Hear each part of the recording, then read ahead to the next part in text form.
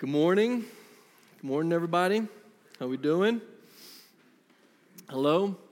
Welcome to Two Rivers. This is a great church. If you've never been here, there are always this many seats available. That's not true at all, sorry.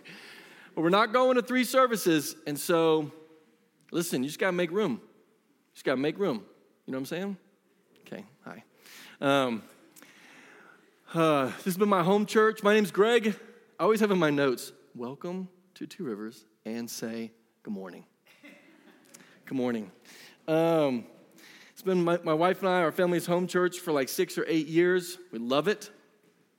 My brother, who's in the military, he's been moved around. He was like, Lord, this is my test for what church I will go to in the city that I moved to, because he was moving around a lot.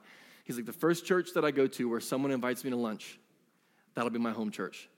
And so he would just go from church to church. So he went to all different kinds of churches, because like he was at one place he was finally in a Catholic church, and he's just kind of sitting there, and these 2 ladies afterwards the old ladies turn around, and and they're like, hello, young man. And he's like, hello, and they're like, do you have lunch plans? And he's like, I do not. And they're like, and he's Catholic for a while.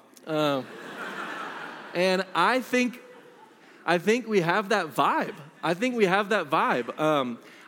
we'll have to work to hold on to it, because we don't have to set out and put away chairs anymore. And when we all had a hand in setting it out and putting it away, we noticed a little more easily who was new and whatever. We would bump into each other. So we have to work a little harder now that we have built-in comfies. But I still think that's a vibe of us, is we notice people and we just go, come to lunch with us. My day is interruptible. So is my lunch. So I love that about our church. We are wrapping up, like Jason said. Yep, introduce yourself. Did it. We're wrapping up, like Jason said, the Resurrection series, which has been just a real delight. You may or may not have known that in the real world calendar, yesterday concluded Pentecost. And so just in a real world sense, this series lasted the amount of time from Easter. If you remember back, like, when was Easter? What did I wear? Like, what was Easter? To now, that is the amount of time that Jesus was appearing and walking with his disciples and others, groups up to 500, etc. That's why we did that in this period of time. So it was 10 days ago, from like literally today, Jesus would have ascended, and we were like, what? And then we waited in the city, and then the Holy Spirit yesterday would have come on all of us. We would have all been speaking new languages, talking about how dope and awesome Jesus is, and the church would have got real fat real quick. And that's the footprint, really. You can actually feel that, and that's why we did it. We're going to do a quick overview of this series. I hate PowerPoint. I made these. I have never, in 8 years of preaching, made PowerPoint slides for anything. I hate PowerPoint slides so much. I love Andrew West, but I hate PowerPoint slides personally. Like, I don't hate his PowerPoint slides. If he worked for me, I would use PowerPoint all the time. Like, I'd be like, do this. You do this. But I just want you to know, I hate PowerPoint. But I did this for you. I did PowerPoint for you because I really want you to see the scriptures that we're going to look at today. I always come when I teach with a whole bay of scriptures, and I don't usually just show them. I just am quoting them. But today I'm going to show them. And I'm only going to show you a small chunk because I only have a small amount of time. But this is the post-resurrection reality. Day 1, or the 3rd day after crucifixion, all in day 1. So yellow there are narratives for it. Orange, there's no narrative for it, but it's referenced in the text. Blue is today.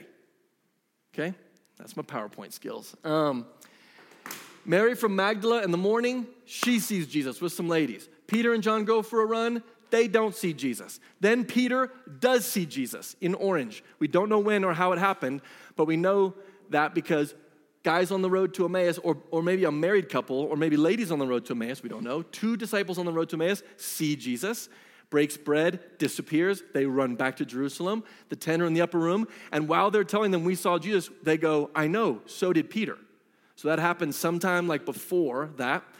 10 in the upper room see Jesus. 1 week later, still in Jerusalem, which is in the south of Israel, Jesus reappears for the sake of Thomas. So now the 11 are together. Then 1 or 2 weeks-ish later, they do a 5 or 6 day journey north to Galilee, 80 miles. And somewhere in the next week or two, so now you're like 2 or 3 weeks in from the crucifixion, 7 apostles are fishing on the Sea of Galilee, and John goes, this was now the 3rd time that Jesus had appeared. So you go 1, 2, 3. And then some other time, from 1 Corinthians, Jesus appears to 500 people. James gets a personal audience with Jesus. And then on a mountain in Galilee, Jesus gives the Great Commission. It could have been the Mount of Transfiguration. It could have been the mountainside where he gave his famous discourse, the Sermon on the Mount. And it could have been up in Caesarea Philippi, where pagan people believed the gates of hell were, because it was this massive cave aquifer that a river flowed out of. And they're like, that's scary. That's the gates to the underworld. Where he said, Peter, who do you say that I am? And then he goes, I'm going to build my church on this rock right next to that. Because he's always plucking people from the path. Could have been there, but we don't know. And then later still on day 40, so you got day 1 to day 40, but now they're back south in Jerusalem again. So they've done another 5-day journey back south to Jerusalem again. From the Mount of Olives, which is a terraced garden, he ascends. So that's the 40 days. Then he goes, wait in the city. So they're already in Jerusalem. So they go back to the city. They wait 10 days. The Holy Spirit comes. They speak in other languages. And the church grows by 3,000. And people hear the gospel. So that's the overview. So that's where we're going this morning. I got to do, because Jason always does this. He goes, Greg, I want you to do the Ascension and the Great Commission. He always does that to me. He always gives me too much. And so it's never my fault if I talk too much, because he gives me too much. It's like, hey, we want you to hit a home run and get a guy on third. And you're like, I'll do it again. And so I'm just teasing. But we're going to do them out of order. So the order that they happened is up in Galilee, up in the north, think like lake life. Up in Galilee, Jesus goes like, hey, go into the world, tell everybody, I've got all authority, tell everybody about me, welcome everybody to come home. Then they go back down south, and Jesus is like, all right, I'm about to clothe you with power from on high. Scoop. And they're like, what? And he's like, I know. And they're like, where'd you? Okay. And then it's...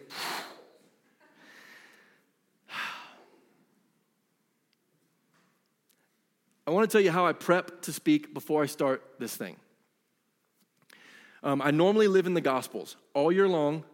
Every year, I teach through a gospel. Matthew, Mark, Luke, or John. I teach college students every week, almost every week. And so I live in the Gospels. So I'm always in the Gospels.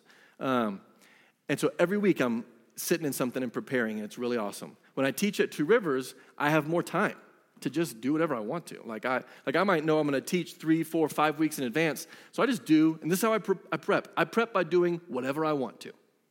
I read it, and I'm just like a bird dog. They just release into the field. You're not hunting, so the dog's just sniffing around, peeing on stuff, chasing stuff, maybe taking point.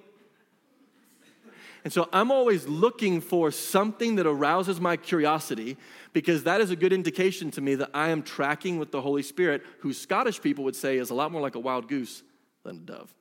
And I'm obviously of that lean. So I'm sniffing around, and I first was like, oh, we're going to look at all the places in the scriptures where like there's any kind of ascension, like Jacob's ladder or like the Mount of Transfiguration. I'm going to like tie it together. And it was like nothing. There was no scent on that. And I don't know if you know, in the springtime, how many of you you love the scent of lilac? Those bushes just blow up in purple. Your neighbor has one. You walk outside. You're like, oh. And it just smells like a mysterious fairy woman who's like beautiful, but unattainable, but maybe like traceable. And so you're like, I'm gonna find you. Like I'm married, but I'm gonna find you. It's not gonna work because you're a nymph creature and I'm a mortal, but like, that is what my study for this has been like. I'm going in the text and I'm like, what is that aroma? I am coming after you. And so we're gonna go through a walk among the lilies, if you will, which don't look that up, but we're gonna go for a walk.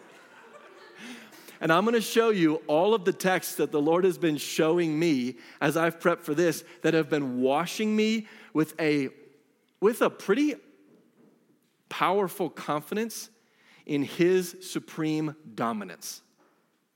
And it's awesome for me. It can be whatever it is for you.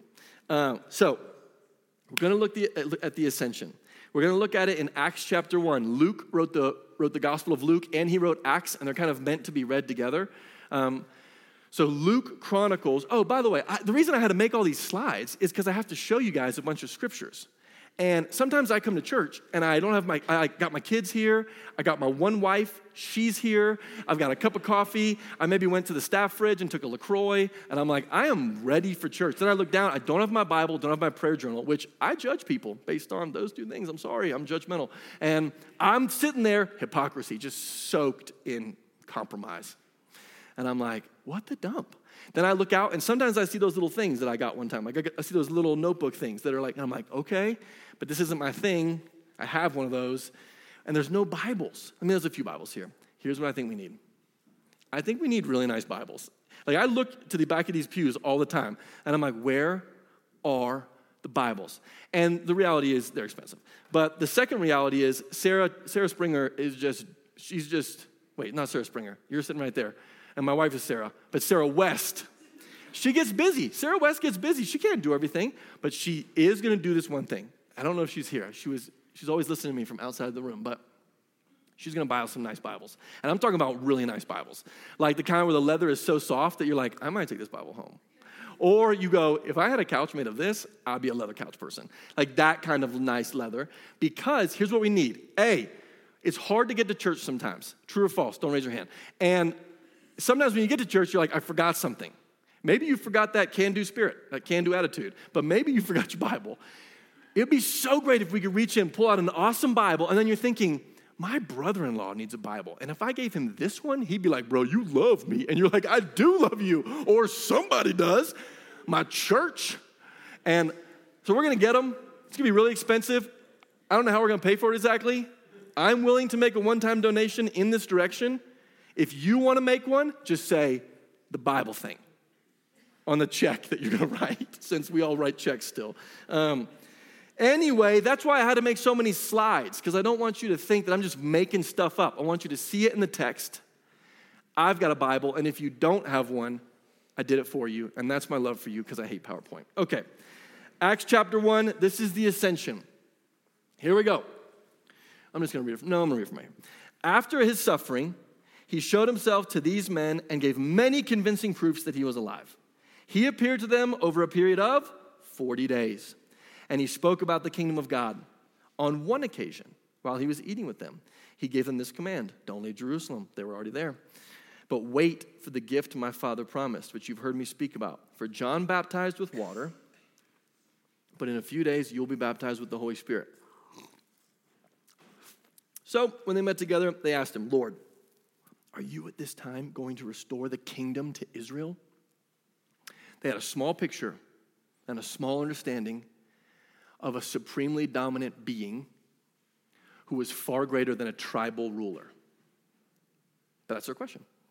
He said to them, it's not for you to know the times or dates the Father has set by his own authority. So he's not going to answer it. He's like, we're not talking about that. But you will receive power when the Holy Spirit comes on you, and you will be my witnesses in Jerusalem and in all Judea and Samaria, your enemies, the half-breeds, and to the ends of the earth. Oh, okay. After he'd said this, he was taken up before their very eyes, and a cloud hid him from their sight. So they're on the Mount of Olives. They're outside of Jerusalem. It's a few miles. It's like not that far, but it's like Bethany, Mount of Olives. He says this to them, and then it's like, he just starts, you need more. You're like, Luke, you spent a lot of time detailing a lot of things. This feels like one of those things you could have just said more about. Whether you go to Luke 24:50 or here, it's like, and then he just went up, and you're like how? Like slow, like fast, like spinning, like flying, floating. Nothing much on it. And Jesus goes up, and then he's hid by a cloud. So it's like low cloud coverage or something that day. And you're like, what the heck? Like he's going up, and you're like, no, yes. I mean, what is happening? And then a cloud, and you're like, Wait. Because you kind of want to know, like, when he goes into the atmosphere, how high is he going to go up? When do you lose sight of the balloon? Like, when do you lose sight of the balloon? And none of that. And Luke does this cool thing. He chronicles at the tomb, if you reverse back to me, when the people are looking in the tomb, Luke chronicles the angels going, like interrupting them going, why do you look for the living among the dead? He's not here. He's risen. He's going to meet you in Galilee. So the angels, they're looking, the last place they saw him or knew to find him in the dead spot. And they go, why do you, so like, okay. And now this exact same moment, they're looking up, there's a cloud, and it's like, they were looking intently up into the sky as he was going. When suddenly 2 men dressed in white stood beside them. Men of Galilee, they said. Why do you stand here looking into the sky? And you're like, because the dude just floated up into the sky, dude. And you just appeared out of nowhere. It's one of those days.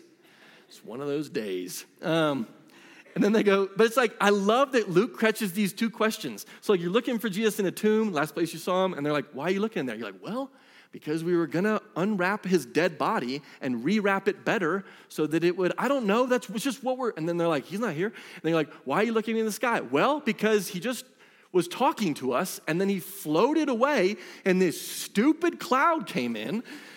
Like, Jesus rarely lets us fixate on the wrong thing. He's always trying to keep us from worshiping the wrong thing also. And so these angels are like, look, guys, this same Jesus who's been taken from you into heaven will come back in the same way you've seen him go into heaven. And they're like, oh, okay. Because the way that he came was quiet. Little baby, born unto a girl who everybody else said that she started the business early with her fiance, which is why they had a whole story about her. Little baby's born, and the quiet dance of celestial bodies, stars, beckons anybody who's watching, a king has been born. So you have some wise men come over the hills from the east to honor. You have some shepherds show up, and the whole thing kind of plays out, quiet. It won't be like that when he returns. Jesus dressed himself in humility to come near us and to make himself approachable. But he stands, Scripture, in unapproachable light. Sometimes, because I linger in the Gospels so much, and I'm looking at the intimate details of Jesus in a man's body, he is approachable and can be small to me. And what I have been tracing through Scripture is the reality of his dominant magnitude. Not just over Israel, not just over earth. He's not just an earth God either. And it's been awesome. But he's so clothed in humility that it's easy to have a smallish, lovely, approachable understanding of him and to forget some of the boss dominance that is true of him, who holds all things together and has everything under his feet.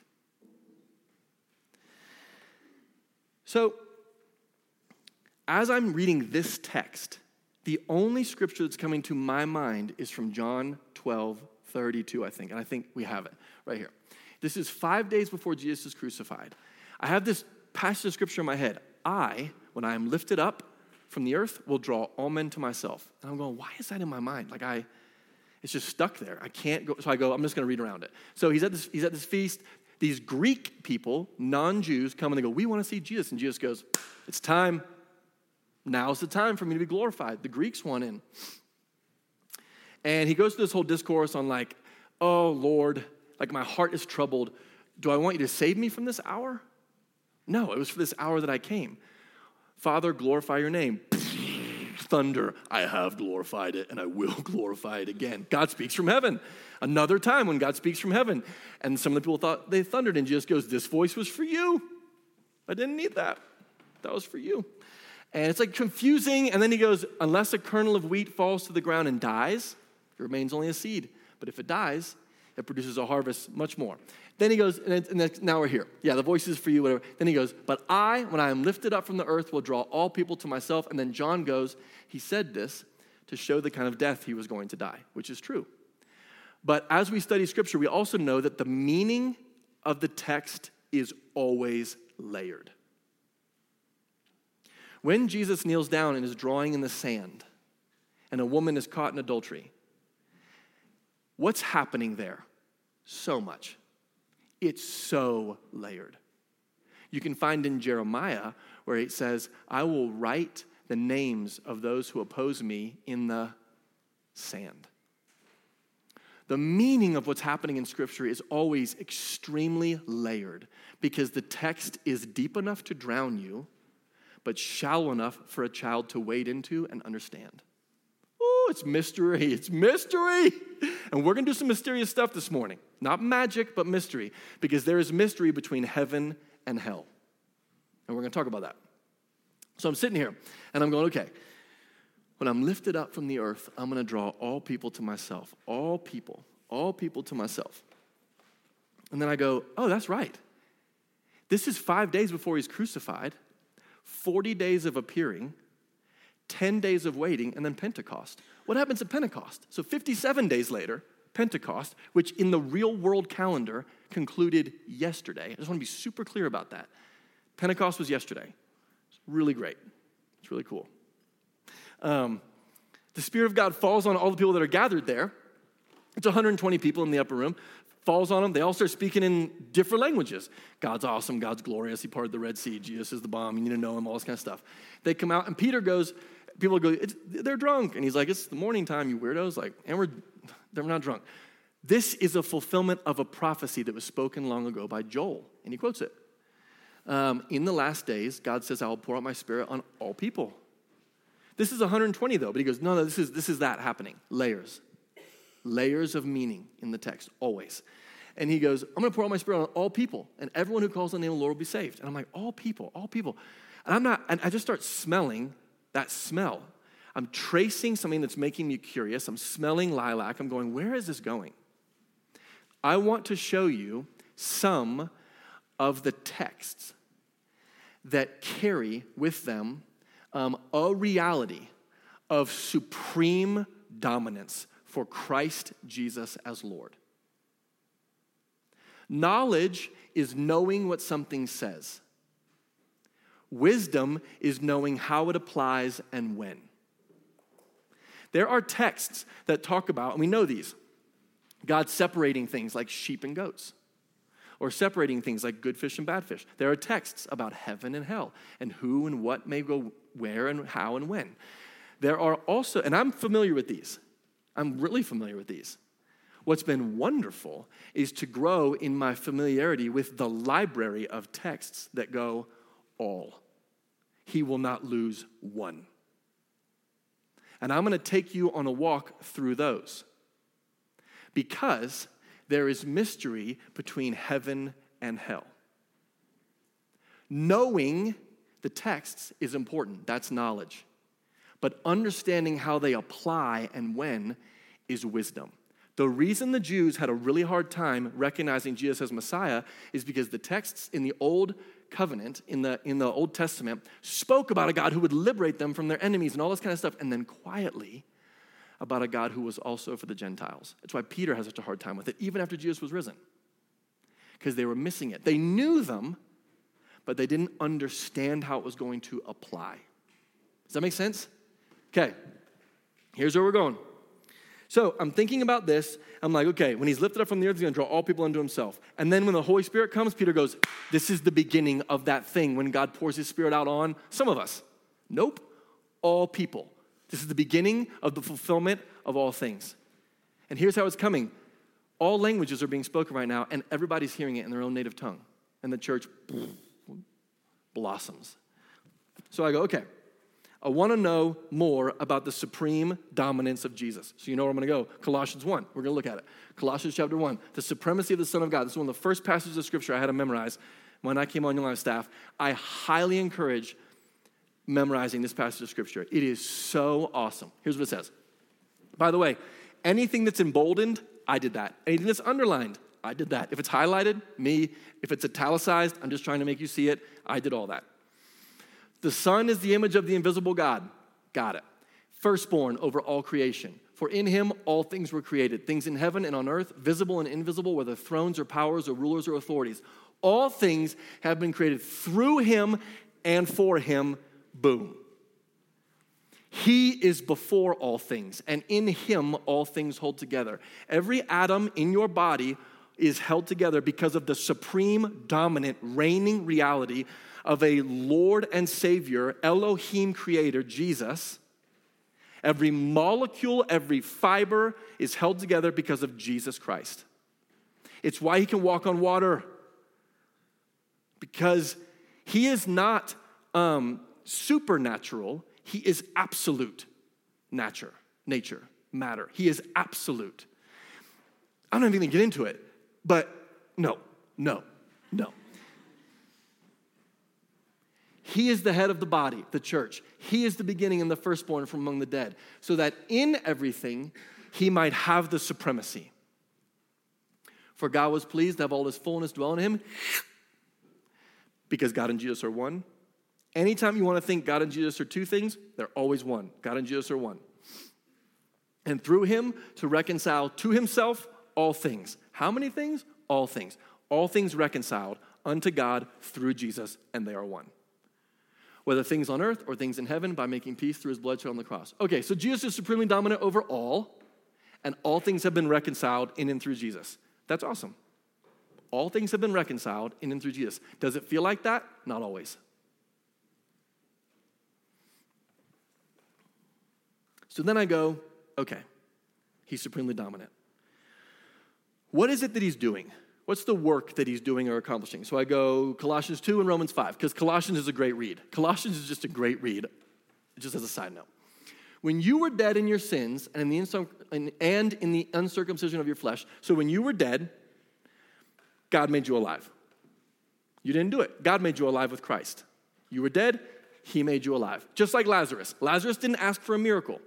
Lazarus is just dead, real dead. 4 days dead is when your insides start to liquefy. He was real dead. The miracle of Lazarus coming forward, if you do any kind of study on necropsy, it is crazy what had to happen for Lazarus to be like, I'm okay. I was not okay, though. 1 minute ago, I was literally not okay. My body was liquid on the inside and running out of me. But it's all good now. Because God made you alive with Christ. He forgave us all our sins, having canceled the charge of the legal indebtedness which stood against us and condemned us. He's taken it away, nailing it to the cross, disarmed the powers and authorities. He made a public spectacle of them, triumphing over them by the cross. But it didn't look like that day of. It was so terrible day of that his disciples were nowhere to be found except the little one, John, standing there with the bold ladies. So what was happening on earth to us with a worldly perspective was radically different than the coronation ceremony that was taking place as Christ victor established once and for all a new reign over all. Okay, Romans 5. For if while we were God's enemies, here's what you need to always think about when you read this. This is my posture in that statement. If while I was an enemy of God, raging against the machine, raging against him, we were reconciled to him. Way before you believed, way before your grandma prayed for you, way before anybody cared about anything, when you were raging, we were reconciled to him through the death of his son. How much more, having been reconciled, shall we be saved through his life? What? Consequently, just as one trespass resulted in condemnation for all people, think Adam and Eve. Oh my God, it's so beautiful. Have some. So also one righteous act resulted in justification and life for all people. For just as through the disobedience of the one man, the many were made sinners, but we know that it was all because all have fallen short.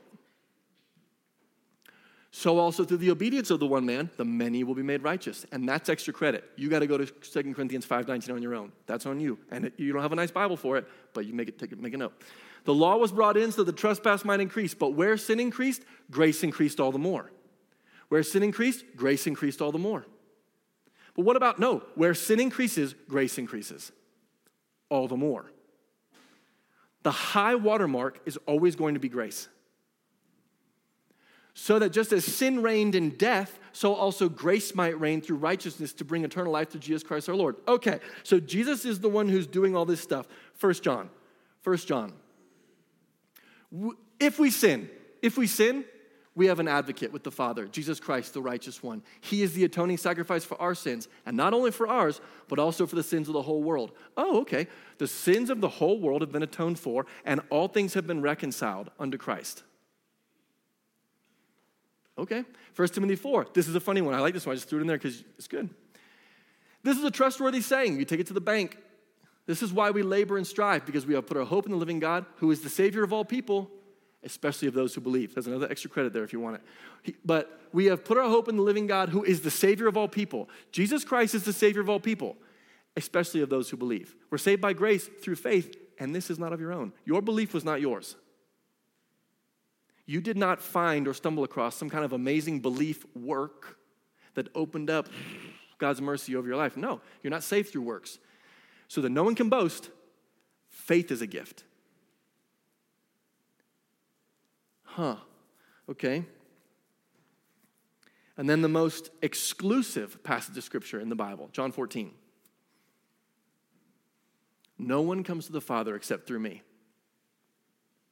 No one comes to the Father except through me. Oftentimes in the West, we start with an exclusive theology. Who's out? Who's out? And what we might want to reckon with is, and there's scriptures around that. There are scriptures around that. But they're not the only ones. Just like in the Old Testament, there were scriptures about a Messiah who would overthrow the enemy, but they weren't the only ones. You slide that aside for a moment and you go, who's in? Who's in? What is accomplished through the radical obedience and submission of God unto God to come and make himself lowly in our midst, that we might know him well? When you see a dad take a knee and be gentle with his little child, if you only saw that moment, you might go, and you were dumb, you might go, that guy's he's a pansy, because you're hearing him talk gently about listening to some problem. Then he stands up, and you cross paths with him, and you get a whole different kind of beast. Because right there it was man to child, and with you he's man to man. There is a reality of Christ that is far more impressive than we often have a chance to reckon with, because he was so clothed in humility. It's eking out of him, though. At the transfiguration, his clothes are like lightning. They can't even handle it. God's speaking. Moses and Elijah are there. It's like Jesus, anytime Jesus lights up, the dead are just there. Dead people are just there. Like when Jesus is being crucified, dead people are coming out of their tombs. Jason preached on this, walking through Jerusalem, being like, this is for real. And you're like, Uncle Ricky? And it's like, he's like, I got to go, though, because I don't know how much time I have, and there were two things. when Jesus is in the Garden of Gethsemane, and they go, we're looking for Jesus of Nazareth. And he goes, all he says is, I am. He does not say, I am he. He says, I am. He says that little mini phrase of I am who I am, and they fall back from the power of his presence. They stand back up again. It's like it is eking out of him. When John sees him in Revelation chapter 1, his presence is so frightening and dominant that John falls down like a dead person at his feet. Just falls down dead, and Jesus is like, I'm going to help you. I'm awesome. He doesn't say he's awesome. Be like, it's okay. You don't have to be afraid. But this is scary. How awesome I am is scary. But you don't have to be afraid, because I'm good. Oh, man. So Jesus is the way. No one comes to the Father except through Jesus. What does that look like, though? Philippians 2. People think this was an old hymn in the church that they would sing. But good hymns are always taken from Scripture. You can find the meat of this hymn in Isaiah 25 and Isaiah 45. Here's the hymn, though. In your relationship with one another, Paul admonishes the Philippians in Philippi, have the same mindset as Jesus Christ, who, being in very nature God, did not even consider equality with God something to be used to his own advantage. Rather, he made himself nothing, and he was found in appearance as a man. He humbled himself even further than that by becoming obedient to death, even death on a cross. Can you imagine it? Therefore, God exalted him to the highest place, ascension, seated or standing at the right hand of God the Father, depending on where you look at it in the text. Gave him the name that is above every name. Okay, here we go. We're coming to the name of Jesus, the gate. Wide is the way that leads to destruction. Narrow is the way to life, and few find it. No one comes to the Father but through me. Okay, here we go. At the name of Jesus, every knee should bow, in heaven and on earth and under the earth, and every tongue confess that Jesus Christ is Lord to the glory of God the Father. That is a little different than the way some of the other texts read. And that's because knowledge is one thing. Wisdom is understanding how they work together and how they apply now. But every knee bowed and every tongue confessing, which is an important word, that's a big deal. Scripture says that no one can say Jesus is Lord but by the Spirit of God. That's what Scripture says. So what's happening right here? I don't know exactly. But there is mystery between heaven and hell. So this is happening. This is happening. Then okay. Let's look at Isaiah 25. Let's look at Isaiah 25. Let's see what the Old Testament has to say. And obviously, I am giving you a very small cross-section of a large library of awesomeness that stands next to another library that says things that might seem counter. But I'm not covering that today. Isaiah 25. On this mountain, which mountain? The Mount of Olives, the ones that Jesus is going to stand between. There's going to be this crazy earthquake, end of all things, Revelation. On this mountain, or you go throne room. Is this a different picture of what the throne room might look like? Because this is the wedding supper of the Lamb. This is the wedding supper of the Lamb. I thought that happened after the judgment. On this mountain, the Lord will provide a feast of rich foods for all peoples, a banquet of aged wine, the best of meats and the finest of wines. On this mountain, he will destroy the shroud that enfolds all peoples. What is that about? Go to Hebrews. The shroud. What is the shroud that keeps people from seeing Jesus as he is or believing that he what is that? Is it sin? Is it unbelief? I don't know. But there are scriptures that talk about it, but we're not getting into it. He will destroy the shroud that enfolds all peoples, the sheet that covers all nations. He will swallow up death forever. The sovereign Lord will wipe away the tears from all faces. He will remove his people's disgrace from all the earth. And then it just goes, the Lord has spoken. And that's a seal the deal kind of thing. The Lord has spoken, so I'm going to do it. So I am following this through the text without even trying. I'm not even trying, and I'm just smelling life, lilac, in a way that is deeply invigorating. And then I just have to show you this. This is just a fun off on the side. This is Ephesians 4. In Ephesians, Paul is writing, and then he, in parentheses, just does this little thing that I think is kind of awesome. He goes, and by the way, what does he ascended mean? And he is quoting from Psalm, you can find it. He's quoting from a psalm. What does he ascended mean except that he also descended to the lower earthly regions? And then he goes, he who descended to earth is the very one who ascended higher than all the heavens in order to fill the whole universe. And I read that, I started crying one day. I was like, I definitely think about you as like an earth God. And when I read the Old Testament, I think about you as like a tribal God. You're like the king tribal God, but it's like you're like a tribal God. And some of us wrongly think about God as like an American God. Like he's like the American God, even though our country is so post-Christian. God is not the God of America or the God of Israel or the God of earth. He is the God who fills the whole universe. You take a photograph from the James Webb Telescope of an area the size of space, the size of a dime, from our perspective, 1 billion galaxies in that space.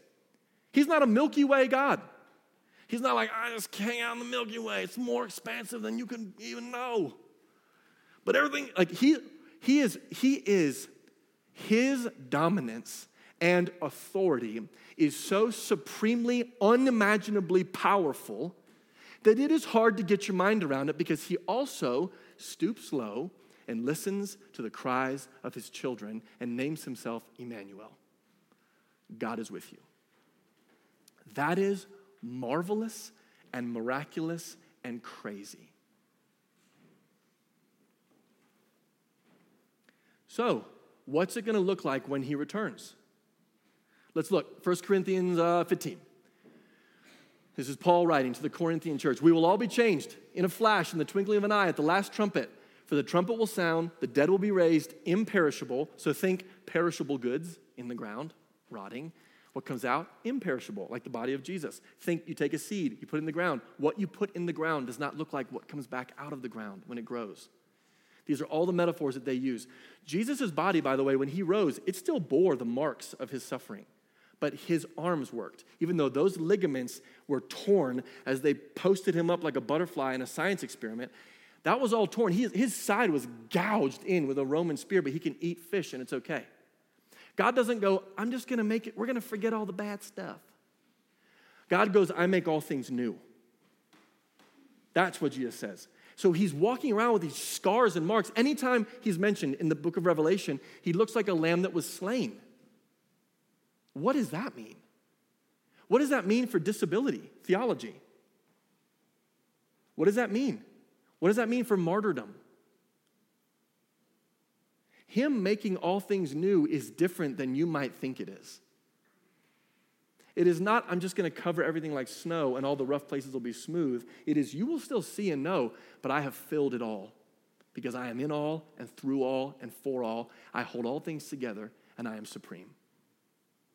It all hangs. And it's why when I am lifted up from the earth, I will draw all people unto myself. When he returns, we will be changed. When the perishable has been clothed with imperishable, and the mortal with immortality, then the saying that is written will come true. And this is from Hosea.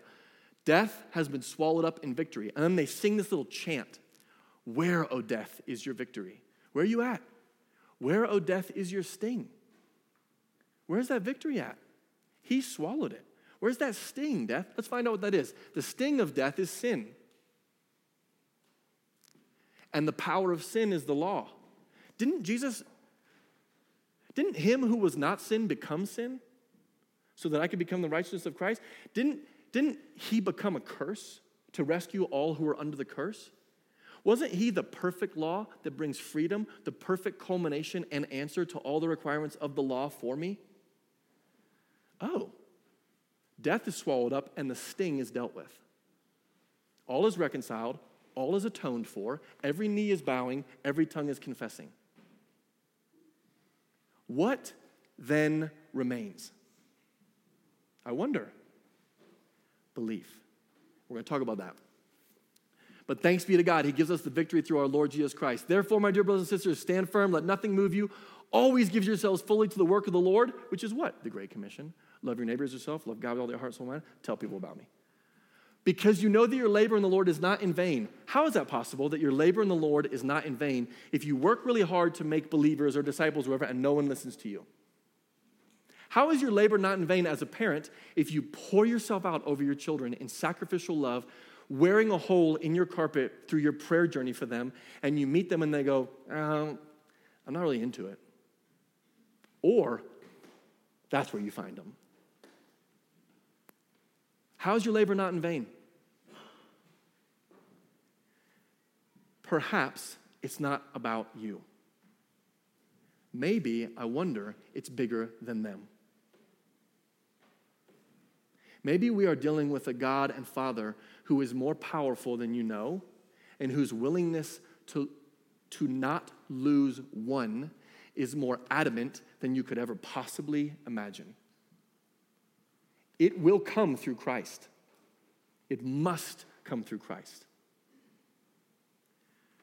For as in Adam, all die, so in Christ, all will be made alive. And this is scripture. I'm not writing things. I made this terrible PowerPoint so you could see some of the scriptures that whisper and sing of a massive, dominant, powerful rescue, that show us a Jesus clothed in glory, tattooed legs, riding a white horse, robe dipped in blood, sword coming out of his mouth, standing victorious over a groaning and dying beast with broken teeth and an empty belly. And he throws that beast, that wretched creature of sin and hell and Satan, just appeared to destroy the works of the enemy. The enemy's job is to steal, kill, and destroy. Jesus appeared to destroy the works of the enemy. I don't want to be unnecessarily surprised if the rescue of Jesus is far more prolific than I could have ever known to imagine or understand. It has nothing to do with everything leads here. It has everything to do with Jesus Christ is like the black hole of dense matter that will draw all men unto himself. How that happens, I have no idea. There is mystery between heaven and hell. And are there scriptures that say stuff totally different? Of course they are.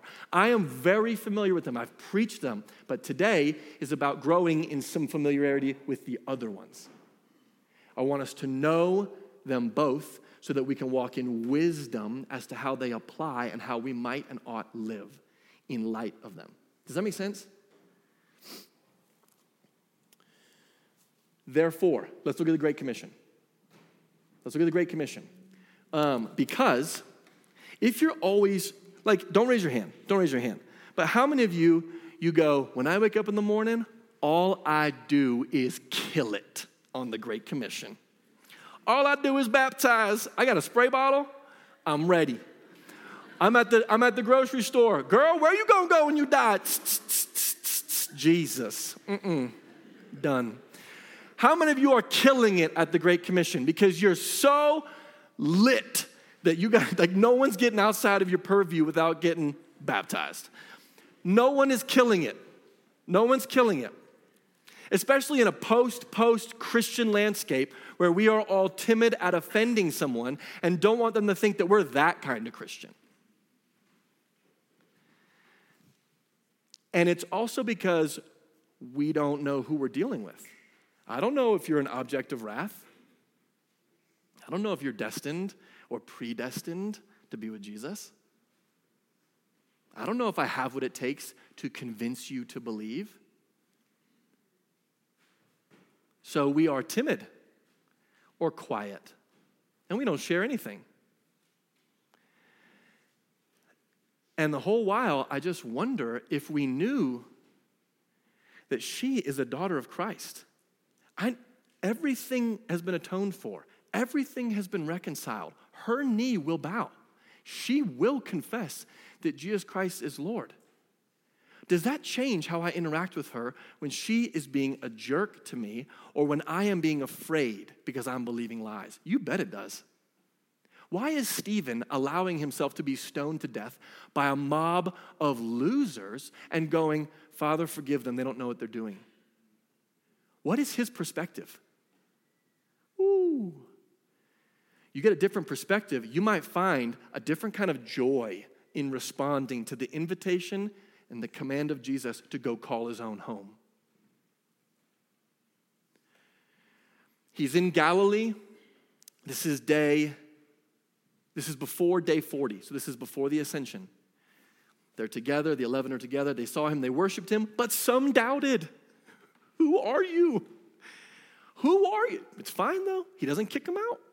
He's like, I see you, I even know about it, but I'm with you. I love you. Jesus said to them, all authority in heaven and on earth has been given to me. Therefore, go and make disciples of all nations, baptizing them in the name of the Father and the Son and the Holy Spirit, teaching them to obey everything I've commanded you. I'm with you to the very end of the age. Go do the dang thing. I just wonder if our perspective shifted a little bit away from who's out to who's really in. How that would change the joy of sharing actually good news. You're forgiven. Everything about you has been capitalized, culminates, lives in the heart of God. You don't know anything about it. Here's a sentence that will stand at any seminary in the world. No person can undo the work of Jesus Christ. You can resist him to your own destruction. We do not know what the word destruction really means, though. We don't know what that really means. We don't fully understand what that means. The height, the depth, the width, the breadth of God's unsearchable, unimaginable love, Scripture. So, look at 2 Corinthians 5. So then, how do we respond? Well, Christ's love compels us because we're convinced that one died for all. I thought that one died for all. And therefore all died. And he died for all, that those who live should no longer live for themselves, but for him who died for them was raised again. So from now on, we regard no one from a worldly point of view. Okay, let's go. I don't know how it's all going to work, but I can do that. I'm not pitted flesh against flesh. You are my brother. He has been crucified for you. Everything has been reconciled. Everything's been atoned for, and you are going to whisper, he is Lord. I don't know how it's going to happen. Are you going to get a Thomas moment? I don't know. You are going to believe. There is a mystery, and I am not getting into these texts today. I am not getting into the bay of hell and separation and gnashing of teeth, and they're almost always right there near the all, every. Knowledge is one thing. Wisdom is, how do I apply this right now? How did Jesus live? How did Stephen live? How did Philip live? How did Peter live? Why'd they all let themselves be killed? If we're trying to rescue the whole world, why are you going so slow, Jesus? If time is of the essence and we're supposed to be making believers, why'd you stay in an area geographically the size of Rhode Island? You know what Jesus looks like? An NBA player shuffling through the airport all the time in the world because he's a boss. Why is he going so slow? God is not slow, as we understand slowness, in keeping his promises. He would that none would perish. If he would it, could it? You do it. You do it. 2 Corinthians 5. All this is from God, who reconciled us to himself through Christ and gave us the ministry of reconciliation. That God was reconciling the world to himself in Christ, not counting people's sins against them. But I thought that he was not counting men's sins against them. And he has committed to us the message of reconciliation, which is what? You're forgiven. It is finished. He has done it. Come home. It's always been the kindness of God that leads us to repentance. You just need to know what you're talking about, and you need to know who you're talking to. Then we might start doing it. We are therefore Christ's ambassadors, as though God were making his appeal through us. We implore you on Christ's behalf. Come home. Be reconciled to God. God made him who had no sin to be sin for us, so that we might become the righteousness of God.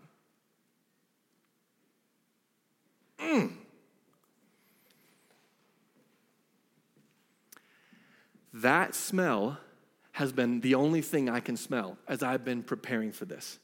Jesus' coronation ceremony was on a cross with thorns, agony. His ascension was hidden by a cloud. When he comes back, all will be laid bare.